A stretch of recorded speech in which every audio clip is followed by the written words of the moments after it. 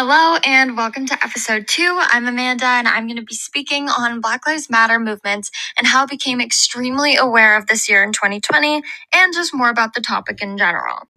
So in July 2013, the movement began with the use of the hashtag Black Lives Matter on social media after the acquittal of George Zimmerman in the shooting death of an African-American teen, Trayvon Martin, 17 months earlier in February 2012. The Black Lives Matter movement began to fight the injustices and inequalities that occur to Black people.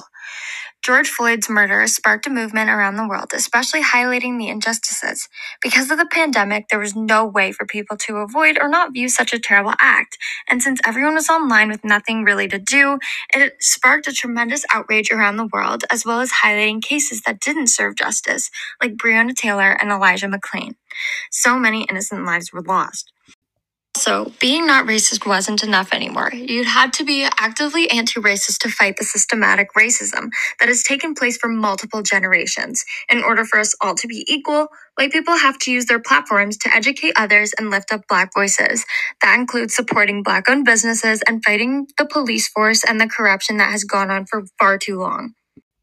The movement was dedicated to fighting racism and anti-Black violence, especially in the form of police brutality.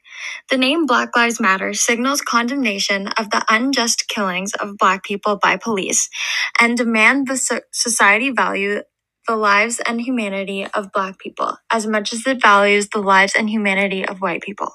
A lot of awareness spreading was done on Instagram as well this year in 2020. A ton of users would post a black screen, which was referred to Blackout Tuesday. This was a collective action to protest racism and police brutality. The action was originally organized in response to the killings of George Floyd, Ahmaud Arbery, and Breonna Taylor.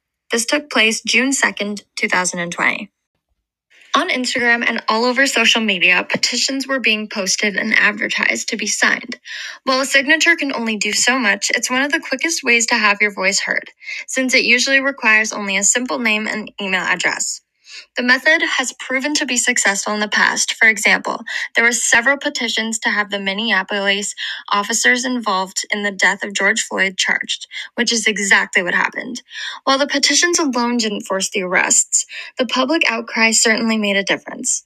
To sign a petition, you could go to www.purewow.com, where they have a list of 12 petitions that you could sign in order to help out and use your voice.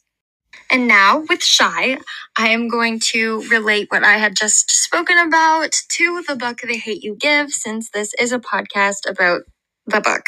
In the book, Black Lives Matter movements and U.S. police brutality is demonstrated.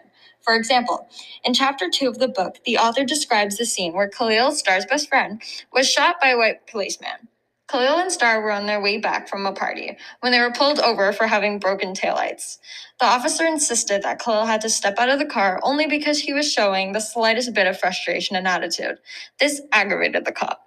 He yelled at Star to put her hands on the dash and asked Khalil to put his hands up where he could see them. Yeah, that's so terrifying and unnecessary that she had to go through this and that the cop was being so aggressive and yelling at them. And later, they painted out Khalil to be a drug dealer when they don't know the entire story, as well as all the media trying to portray his selling of drugs for the reason why he was shot, and when in reality, he did nothing to be killed. Exactly. And so after the policeman was yelling at the two of them, he went back to his police car to check his registration. Khalil grabbed his hairbrush from his car to brush his hair while he was waiting.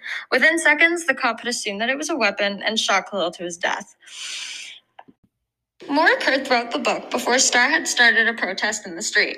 We've not gotten that far in the book yet, where it explains the protest in the details, but I wanted to mention it as we have had many protests this year about a similar or the same topic, which I had mentioned earlier on. U.S. police brutality was demonstrated in the scene as the policeman initially killed Khalil for no reason. As seen in the book, Star's parents had to teach her lessons that no white child would have to face. Learning how to not get shot by police, how to make yourself seem not inferior, as well as her being so young and when her parents taught her specifics on how to be able to survive in a racist world, with them telling her to keep her hands visible at all times on the dashboard, as well as to not talk back to the police officers. It's so upsetting that Sakani, Star's little brother, who's only 5 years old, is getting taught this by his parents over and over, that he needs to do whatever the police say or he could die. That is very traumatizing for a kindergartner to be learning.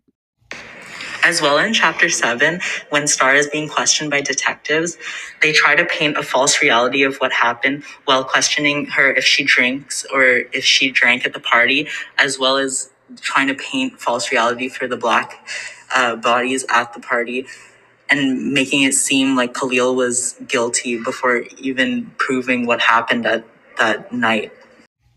And more about the U.S. police force. The U.S. police originally first began as slave control to catch runaway slaves. Already, with the beginning of the police force, glorifies the capture and abuse towards Black people as seen as less than of white people.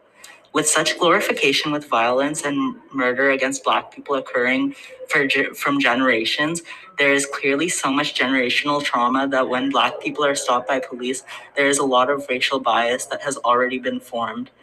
As such, the double standards formed against white people getting off the hook much easily than Black people, as seen with the George Floyd and Breonna Taylor.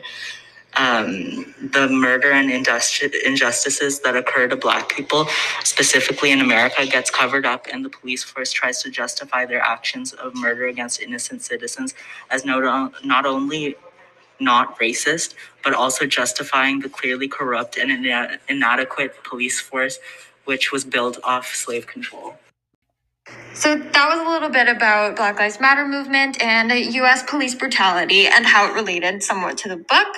So now stay tuned for Sarah's segment where she talks about Tupac and gang life.